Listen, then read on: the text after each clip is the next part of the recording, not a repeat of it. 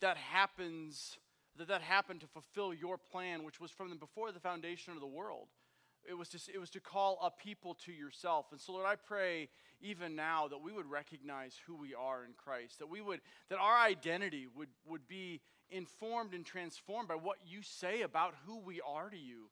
Lord, I pray that today we would not walk out of here the same way we walked in, that we would walk out of here ever more certain that we are heirs of things that we can't even, that are above and beyond all we could even ask or imagine. Lord, I pray that we would not live lives of feeble faith, but that we would live lives consistent with who you say we are.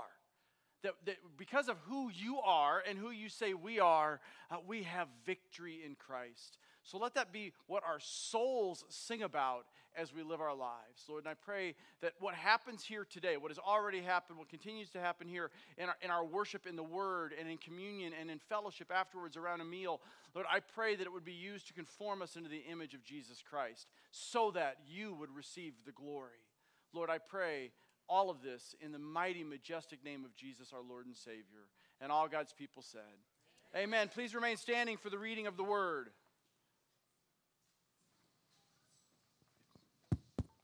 It's on. So now there is no condemnation for those who belong to Christ Jesus, and because you belong to him, the power of the life-giving Spirit has freed you from the power of sin that leads to death. The law of Moses was unable to save us because of the weakness of our sinful nature. So God did what the law could not do.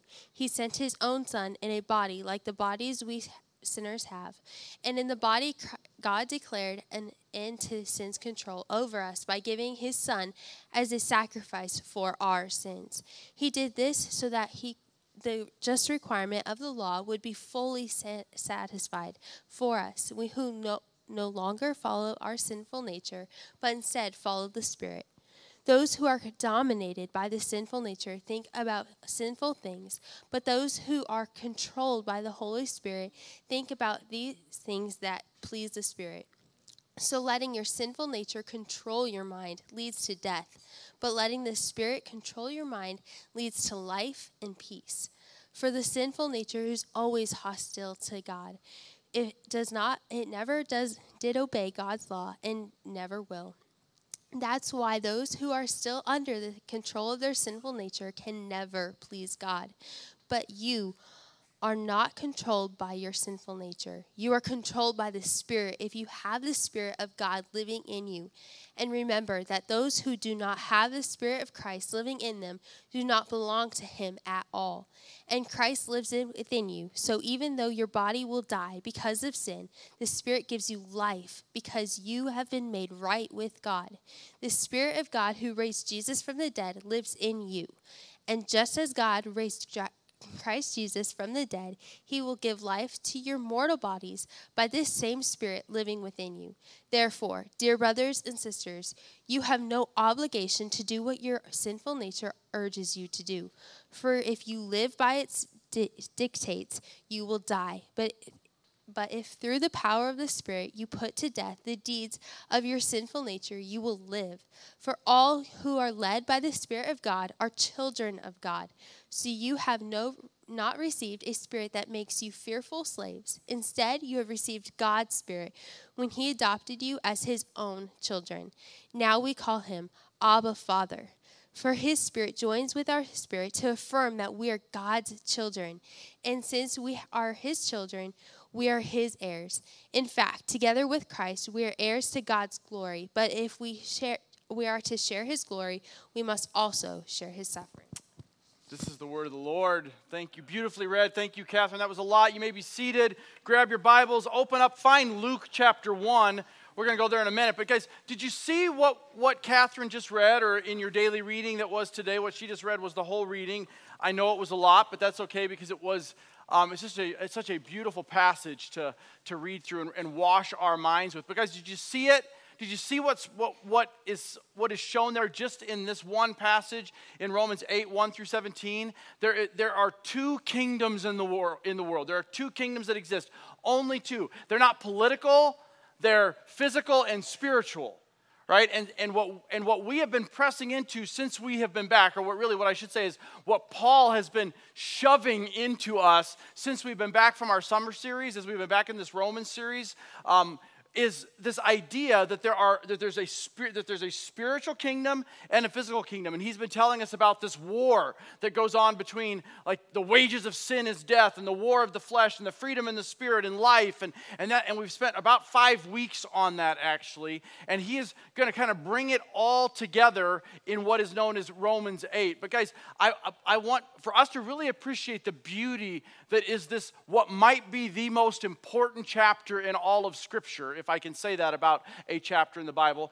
For us to really appreciate that beauty, guys, we have to really believe in this whole two-kingdom thing, right? That the two kingdoms are this worldly physical kingdom, right? And we've belabored this point a little bit, but it's worth reviewing. And that physical kingdom is not out of God's control. Nothing happens down here that is not controlled by a sovereign God, but it is ruled by what the Bible calls the God of this world. In 2 Corinthians chapter 4, Paul says that the God of this world has darkened the mind of the unbeliever, the spiritual eyes of the unbeliever, to keep them from seeing the light that is the glory of the gospel of Jesus Christ. They're saying that this world is ruled by Satan and his fallen angels, and they are the ones who are darkening the spiritual eyes of people who have yet to be reborn. Not out of God's sovereign control, but still a train wreck. And then there is the spiritual kingdom that is currently ruled and reigned by the only real king, Jesus Christ, and will someday come here. Now, I wanted you to turn to Luke chapter 1, because this Christmas passage that we read at Christmas isn't just for Christmas. Guys, kingdom speak is all over Scripture. We will see it when we're walking through the Old Testament in the Old Testament survey class, and we're going to see it in the Gospels, or not just today, but we see it all throughout. Like, Jesus talked about kingdom more than anything else. In fact, if we ever get done with Romans and the Lord hasn't returned by then I really want to teach through Matthew, because Matthew is just Jesus talking about his kingdom all over the place. And so I don't know that that's actually going to happen, but that's where the Lord is leading me right now. But look, right now, he led us to Luke 1, and we're going to start in verse 26. Often read at Christmas. It says this: in the 6th month, the angel Gabriel, who was sent by God to a city of Galilee named Nazareth. You guys are probably familiar with the story, even if you're not churched. I mean, I was an unbelieving atheist, and I knew this part of the story, right? I saw it at Christmas time. That's what we talk about. Gabriel is one of the 3 archangels mentioned in Scripture. One of them was Lucifer. He fell and became Satan. The other 2 are Gabriel and Michael. Gabriel's usually considered the messenger. These were amazing beings. These are amazing beings who are all-powerful and really real and really exist and currently exist today.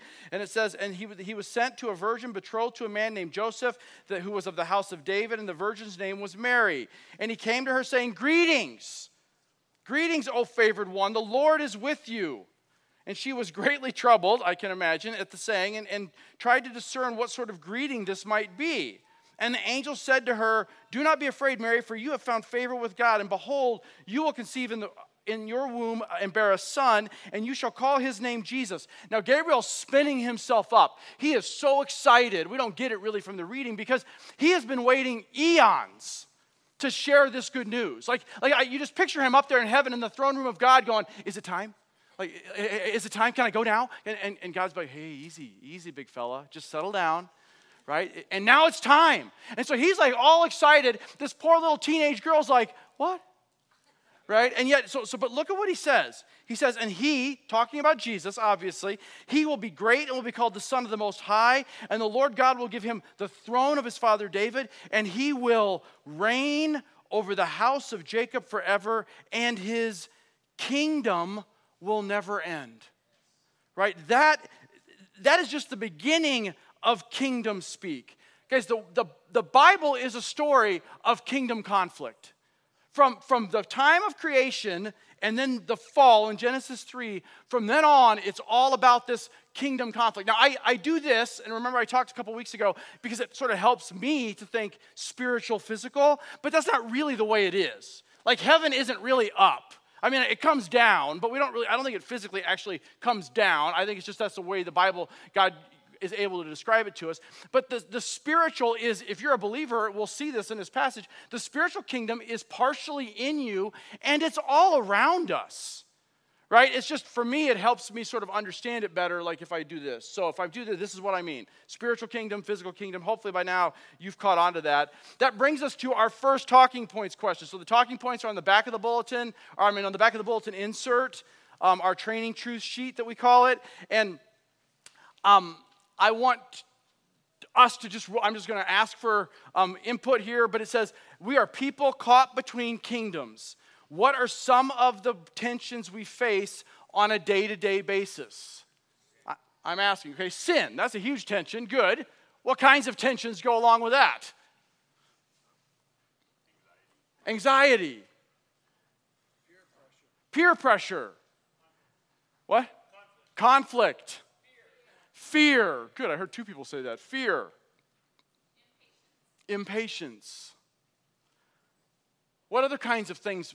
Let's turn it to the positive. So so this world, guys, this world and the enemy of this world, who is the ruler of this world, Satan, who is prowling around like a roaring lion, he and the world system, which includes every political system that has ever existed, is under his authority, not out of God's sovereign control, but he's going, and he is constantly, this world, this kingdom, is constantly trying to pull us down. But the spiritual kingdom is constantly trying to pull us up, right? So what are some pull-up tensions that we face?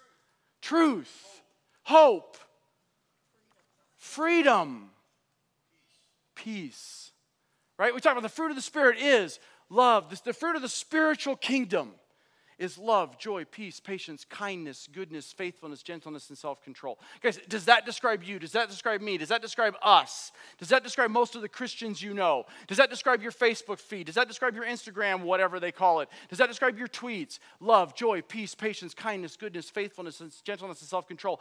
That's this kingdom. When we're functioning there, Catherine just read it. When we're walking by the Spirit, that's what we look like. When we're walking in the flesh, we look like all those other things that you guys were sharing a little bit of. Guys, that is ultimately where we have been. So 2 weeks ago, I taught on this idea that the reigning war. And we ended in Romans 8 or Romans 7, 24 and 25, where Paul gets to the end of this whole thing about I do what I don't want to do, I don't do what I want to do, and then he gets to the very end, he's like, oh, wretched man that I am, who is going to save me from me? And then he says, thanks be to God, to Jesus Christ our Lord, right? And then last week, John did a great job of reminding us there is no condemnation for those in Christ Jesus. Guys, and that's ultimately what all of chapter 8 is about. What happened is Paul was leading us through the story from Romans 1 on. In Romans 5, he gets to this place of having peace with God. Then he pulls it aside, and in chapters 6 and 7, he's like, the reality is we have been justified. We have been transferred, but the other part of that reality is we're stuck. And he's like, and then he gets to Romans 8, and he goes, now let me tell you how to live, like really live in the beauty that is being a follower of Christ. Romans 8, I mentioned a minute ago, Romans 8 Romans is often considered by a lot of Bible scholars to be the most important book in all of the Bible because it is just the gospel in great detail.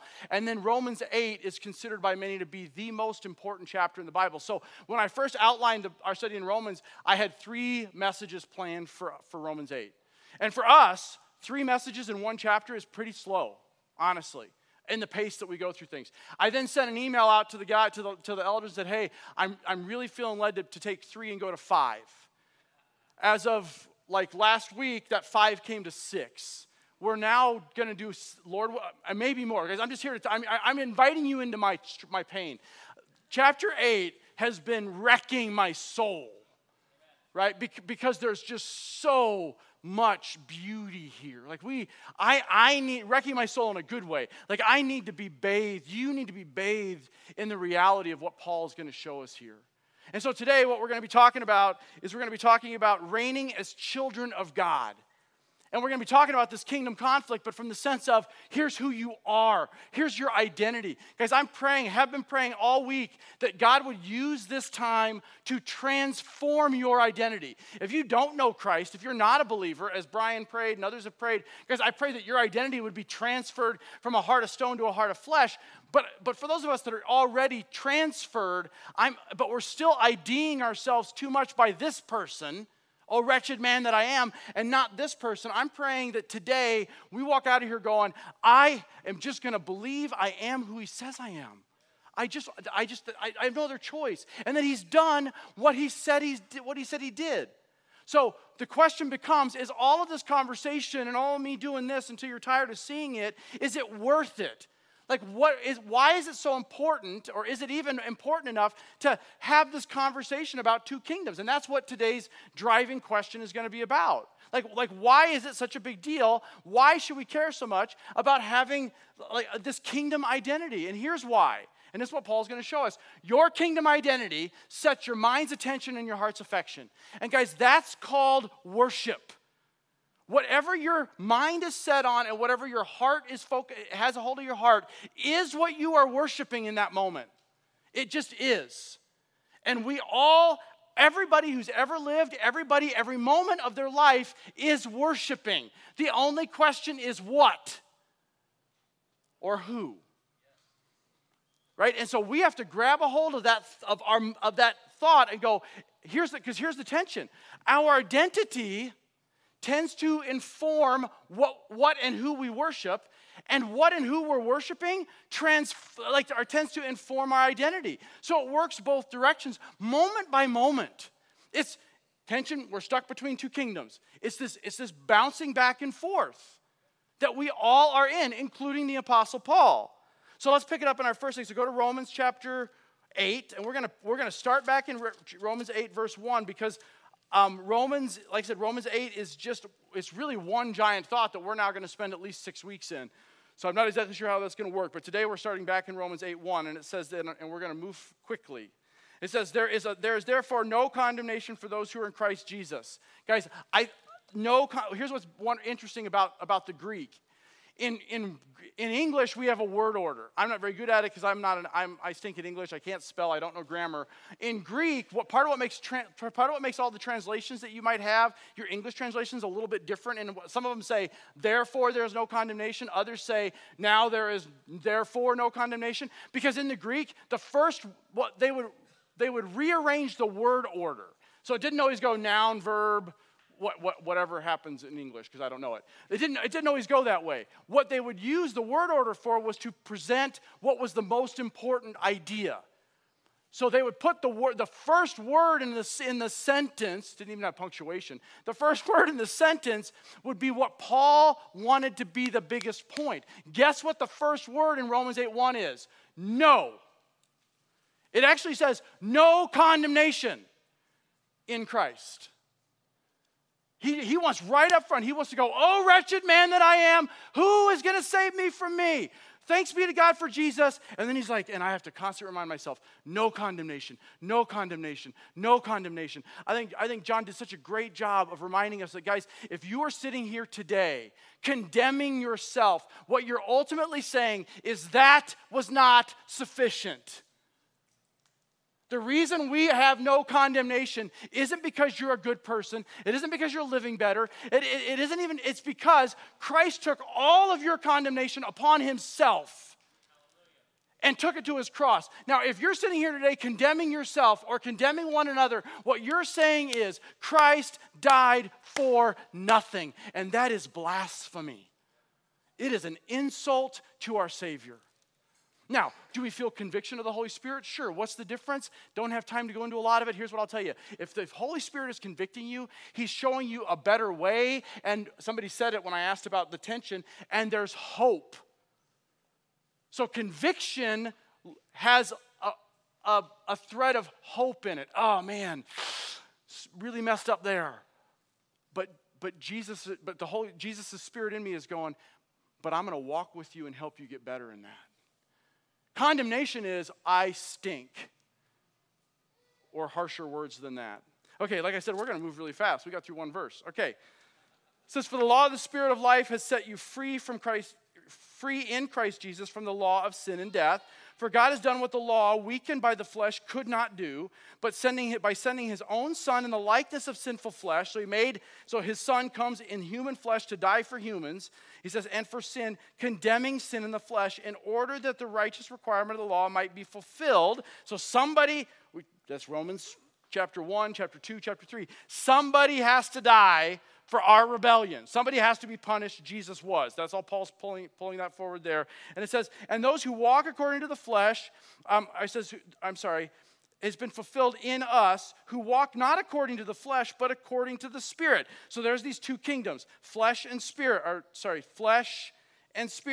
Verse 5, for those who live according to the flesh, now get this, it'll fit into our second point really well, but those who walk in the flesh set their minds on the things of the flesh. They're concerned and consumed in this kingdom, this part of themselves. But those who live according to the Spirit, up in this kingdom, set their minds on the things of the Spirit. For those who have set their mind on the flesh is death. Remember, the wages of sin is death, Romans 6. The wages of sin is death. But to set your mind on the Spirit is life and peace. There's your new identity. Your life set in the Spirit is life and peace. For the mind that is set on the flesh is hostile to God, for it does not submit to God's law. Indeed, it cannot. For the gospel is foolishness to those who are perishing, Paul tells us. But to those who are being saved, those who are to us, it is life. Right? That's ultimately, then he goes on, those who are in the flesh cannot please God. For whoever are not of the flesh, you, however, and I love this how in verse 9, he's like, okay, so here's that war thing all over again. Chapter 6, chapter 7, he's explaining it again, and then he goes, but you guys aren't like that. He's saying, remember who you are. Remember who, and I think he's preaching to himself too. Remember who I am. You're not of the flesh, but you're of the Spirit. In fact, the Spirit of God, get this, guys, the Spirit of God dwells in you. I mean, Brian prayed it during the opening prayer, the pastoral prayer time. The greatest miracle that has ever happened is a heart of stone converted to a heart of flesh and indwelt by the Holy Spirit. That is the greatest healing that can occur. That is the greatest miracle that's ever occurred. That God would do that the way he did it is miraculous. And then he goes on to say, the Spirit dwells in you. If anyone does not have the Spirit of Christ, he does not belong to him. You cannot be a Christian and not have Christ's Spirit. There's no such thing as that, is what he's saying. But if Christ is in you, although the body, this back to Romans 7, we still have this body. He's saying, I get the body is dying, guys, because of sin. The Spirit is life because of righteousness. He's again reminding us, even though this body is struggling, this one has been transferred. Romans 5, for you have been justified. The same word as you have been made right. You have peace with God. That's Romans 5:1. Then he's pulling that conversation forward to here, and he's saying, guys, you've been partially transferred. If the Spirit of him who raised Jesus Christ from the dead dwells in you, he who raised Christ from the dead will also give your mortal, now get this is your resurrection, new heaven, new earth, new body. The same power, the same Spirit that breathed life back into Jesus' dead body is in you, and someday will take your physical messed up body and make it new. And it won't just be like you without sin, it'll be you on steroids. I don't know if we're going to glow. I don't know what it's going to be, but it's going to be awesome. Right? And he's saying, we have the Spirit as proof that that's going to happen. And he finishes the thought, the Spirit dwells in you. Jesus will finish the job, people. He did not come here, live, die, rise again, send his Spirit just to leave us. He will finish what he starts. Look at verse 12. So then, brothers, you are debtors not to your flesh. In other words, you don't owe anything to your flesh. You're not under control. But you live according to this. For if you live according to the flesh, you will die.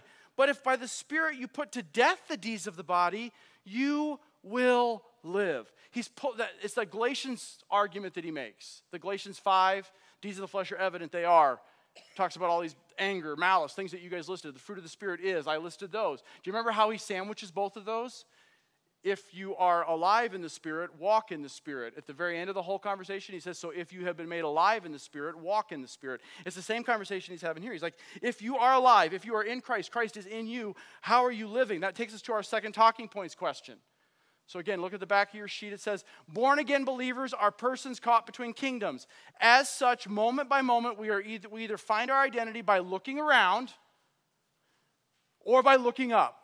It's that we're that person in between, and we're either looking around at this world, like remember seeing the waves when Peter starts to drown, or we're looking up and we're keeping our eyes fixed on Christ. Our identity should be informed and transformed by who God says we already or currently are, and by what we are becoming. So we already are, and we are still becoming.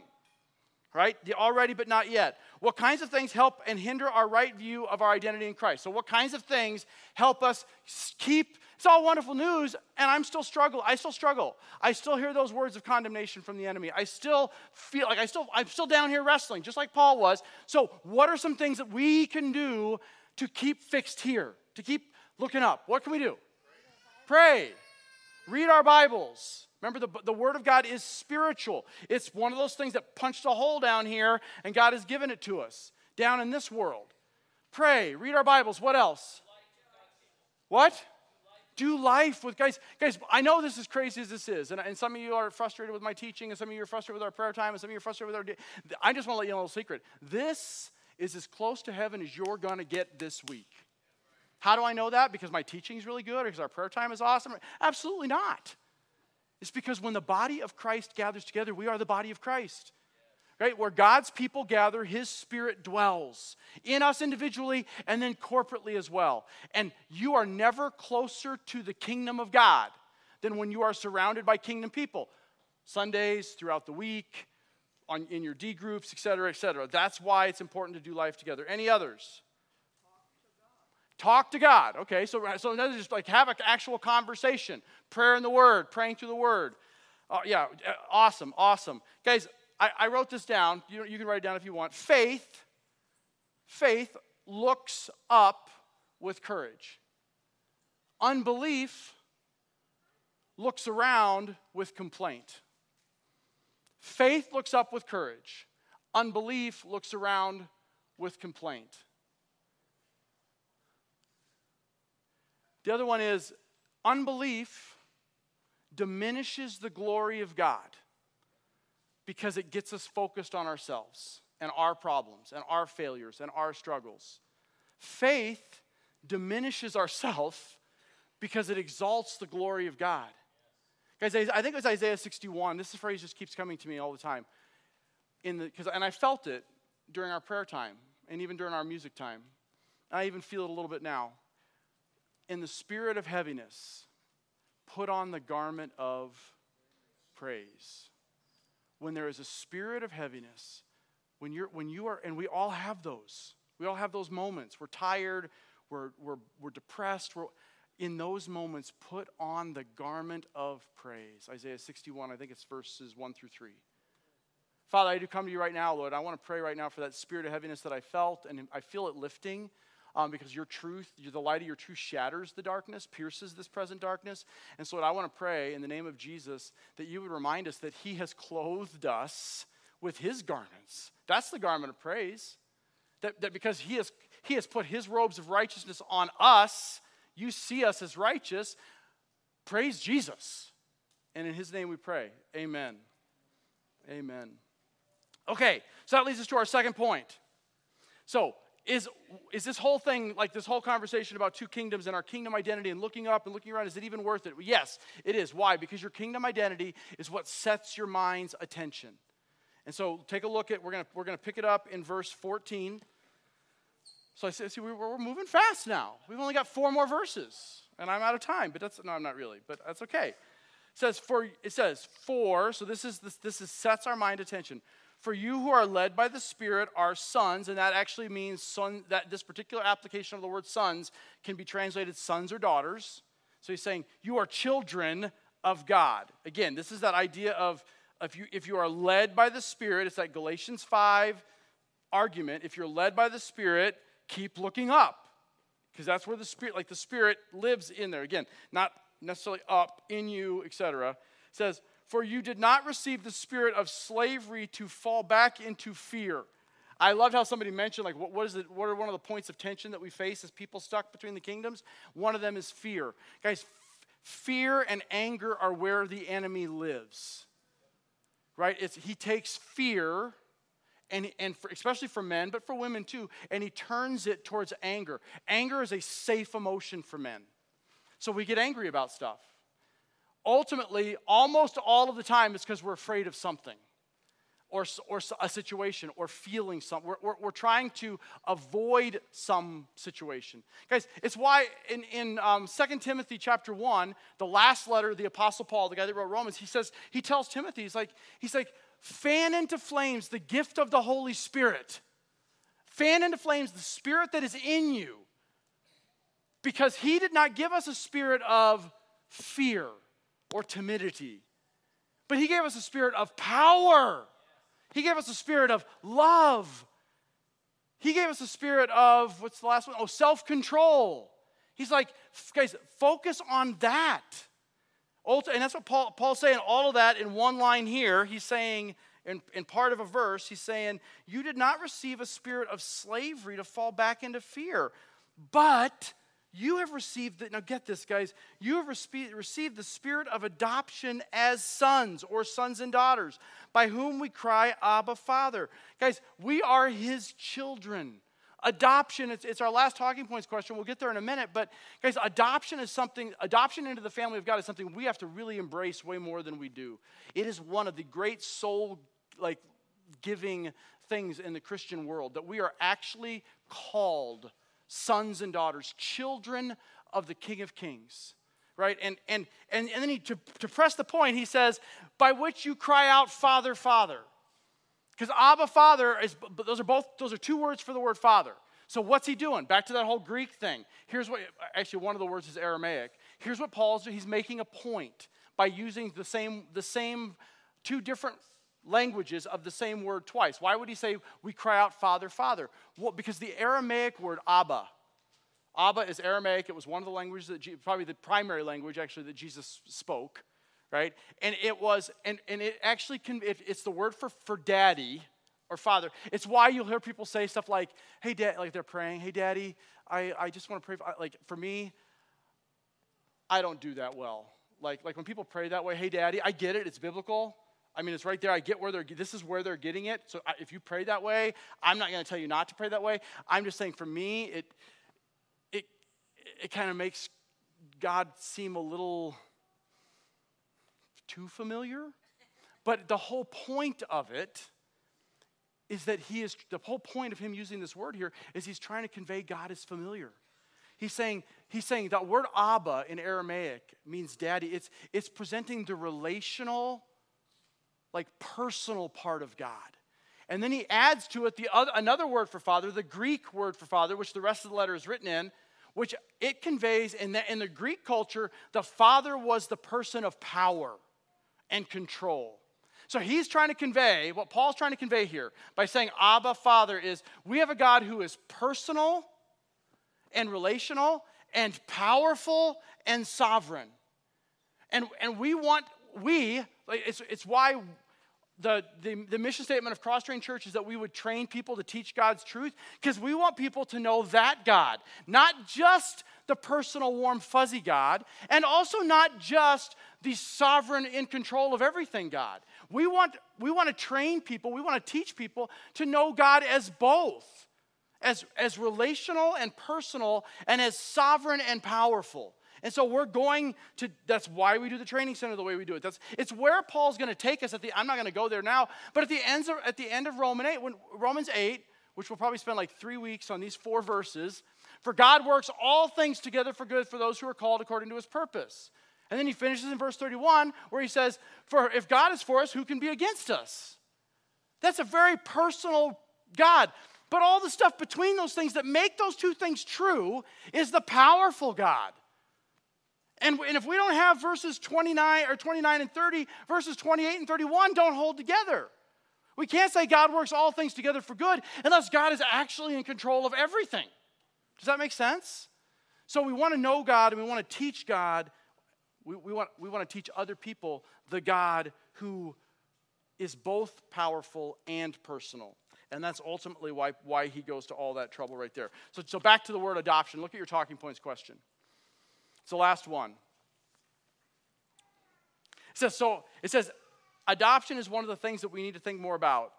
Our adoption as sons and daughters of the King is one of the most life-giving and soul-nourishing doctrines of Scripture. Because you are, now so here's a sentence I want you to finish. Because you are adopted into God's family, we blank. Because you are adopted into God's family, I rejoice. What else? Live forever. Eternity, secured. I'm chosen. I'm a child of God. I'm content. I'm being transformed into the image of Christ. I'm privileged to join in his suffering. I'm like fill in the blank. Because here's what I want to encourage you to do. Not right now, I'm preaching, but like today, sometime, tomorrow, sometime, I want you to fill in the blank. Guys, we pass out these, like this is who Jesus says we are, and we have sheets that talk about like the I am who I am because the great I am says that I am, and it has all these things about who he says you are. I get that. But when I hand you a piece of paper, you go, oh, that's really sweet, thanks. And most of you have never seen it again. I want you to spend some time with the Holy Spirit going, because I am an adopted child of God. It says so right here, if I'm a Christian, that I am adopted by God. What does that mean to you? What does that mean to your identity? How is it helping you redefine you and your relationship with him? That's ultimately what we're trying to get to. Brings us to our last point. See, I told you we'd move fast. And I'm not trying to move fast. It's just the way Paul's argument goes. So ultimately, we're trying to ask this question. So why should we care so much about this kingdom identity? Because how you identify yourself, your identity, sets your mind's attention and your heart's affection.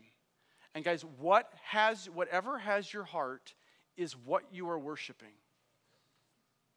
It's the way it is. And I'll say it again. Biblical worship is when and I don't know if I actually said this at the beginning, biblical worship is when we set our mind's attention and our heart's affection on God, praising him for who he is and what he's done. Biblical worship is when we set our mind's attention and heart's affection on God, praising him for who he is and what he's done. That's a period. Regardless of the circumstances of our life, regardless of the troubles that we're going through relationally, regardless of our current bank account, regardless of whatever, if in the moment that those things are real and a struggle, when I can in that moment turn my mind's attention and heart's affection to God and in praise, I am never more like Jesus. Father, if it's possible, let this cup pass from me. He's looking around. Jesus is looking around. Paul just told us, he put on a flesh suit to come down here to die for our flesh. And that flesh is looking around going, Father, if you found another way while I'm down here, now would be the time. But then he says, yet, not my will, but your will be done. David, Psalm 22, one of the Psalms that I believe Jesus was working through to remind himself of the beauty of his Father as he was hanging on a cross. My God, why have you forsaken me? Far from my groanings are the word of your praise. I cry by day, but I have no answers. I cry by night, but I have no rest. And then in verse 3 of Psalm 22, it says this, yet. So David is looking around. He's like, and then that moment between verse 2 and verse 3 of Psalm 22, yet you are holy. Yet you are enthroned upon the praises of Israel. Yet in you our fathers trusted, and they were not disappointed. Guys, that is the moment where you know your identity is looking in the right direction. When you can, in the midst of the struggle, turn your eyes to heaven and go, yet you are God. So look at those last couple of verses. So we cry out, Abba, Father. He says, the Spirit himself bears witness with our spirit that we are children of God. And if children, now get this, guys, it's like as if that isn't enough. Like as if our salvation isn't enough. He's like, you're not only children, but as children, you are heirs. Heirs to things beyond anything we can comprehend. C.S. Lewis has a couple of quotes. I'll butcher both of them, but basically one of them says, why are we so happy? We are like children who are satisfied to play with mud pies on the bank when we have been invited to the banquet of the king. And then he said, and then the other one I don't know as well, but I just read it fairly recently. But he says, you know what's surprising isn't that we are so dissatisfied as Christians. We're constantly looking for the next best thing. He says, what's surprising is that we're so easily satisfied. That we think the things of this world are somehow going to satisfy us when we've been made for another world. So if you find yourself contenting yourself with this world, you're not really grasping what you're an heir to. He says, you are an heir of God, fellow heirs with Christ. Guys, like, kaboom, that should blow up our brains, right? Now get this, I wish this part weren't in here. Provided we suffer with him in order that we might also be glorified with him. Like, I wish that wasn't in there. I do. I want to wipe that out of my Bible. Like, I just want to finish with I'm an heir with God and a fellow heir with Christ, period. Paul, please. Right? Just no. If we suffer with him. Why? Because God's end game for you and I in this world is to get us to that world, whenever that is, whether it's when he comes and takes us individually or he comes back and we all, and the new heaven and the new earth come with him. Guys, get this. His end game for you is to get you to glory looking as much like Jesus as possible. And you cannot get there without scars. You cannot get there looking like Christ without scars. That's why Best Life Now does not work. We don't best life now. It's not just that it's not even the gospel. It's that if people that actually want that are missing the whole point of the gospel. No mind has seen, no ear has heard, no eye has seen, no ear has heard, nor can any mind even comprehend all of the things that he has in store for you and I. That's what you're an heir to. And we're just like sitting here going, yeah, but I find my happiness in this bottle or on this website or with this stuff. Guys, the reason that is true in the church, the reason that's true in my own heart even, is we, one, our flesh is real, but two, we have bought into a false gospel, put on Jesus, and your life will be better. That is nowhere in Scripture. Or half a gospel. And the half a gospel looks a couple of ways. If Christ is in you, you're good to go. You're golden. You prayed a prayer, you get dunked in our pool, you're good. Eternity's secured. Don't worry about it. You have no hunger for spiritual things, no evidence of fruit. No, it doesn't matter. You remember when you prayed the prayer and you got dunked in the pool. That's that. Guys, there is truth. Confess with your mouth that Jesus is Lord and believe in your heart that God raised him from the dead. And get baptized. Some of you have not been baptized yet. You need to get baptized. There's truth in that. It's half the gospel. But here's the other way half the gospel can look. Christ is in you, praise the Lord. Now get busy about cleaning yourself up. That's half the gospel. Because the whole gospel is Christ is in you, there is now no condemnation for you. None. Zero. No condemnation in Christ. Period. He will clean you up. Guys, what we need is the full, robust reality of the gospel. If Christ is in you, you are in Christ, and all that is Christ is yours. Whether you do anything about it or not, other than just live that reality. Because if you'll just live that reality, Christ is in me, the hope of glory, Christ is in me and I am in Christ, all the other stuff will happen.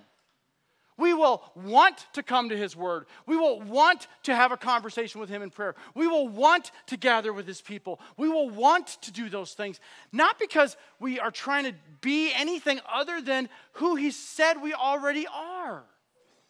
We have a massive, massive identity problem. We do. So I'm just going to close with this. I'm going to remind you this. The music team's going to come up, and we're going to go into our time of response. And we'll take communion together. I'll lead you through taking the cups as they get passed around. And it says, the first part of, I want you to remember the first part of verse 17. If you are a child of God, read that as saying, if Christ is in you and you are in Christ, that makes you a child. That's what he said, Paul. Then you're heirs, heirs of God and fellow heirs with Christ. That's the gospel. That's what Jesus has done for you. He has made it possible for God to adopt you in to a family that will blow your mind if you'll just let go of this world. So, Father, I thank you, Lord, for the truth and the beauty that is the gospel. I thank you that there is no condemnation for those in Christ. Therefore, let us just live that identity. Let us just live consistent with who you say that we are. That we are your children, we are your sons and daughters. Nothing comes to us that is not first filtered through you. So Lord, in those moments of struggle and trial, in those moments of temptation and where our fleshly selves that is real and described in your word, where that is bubbling up and we're looking around at this world, Lord, let us grab a hold of those moments and claim the sin that they are, because we're looking at the wrong kingdom and the wrong king. And let us do what you tell us to do, to keep looking up. Because our salvation, the process of being saved, of being sanctified, is drawing nearer and nearer as we press through those moments into Christ. Lord, and I pray that it would all be to conform us into your beautiful image. In Jesus' name, amen.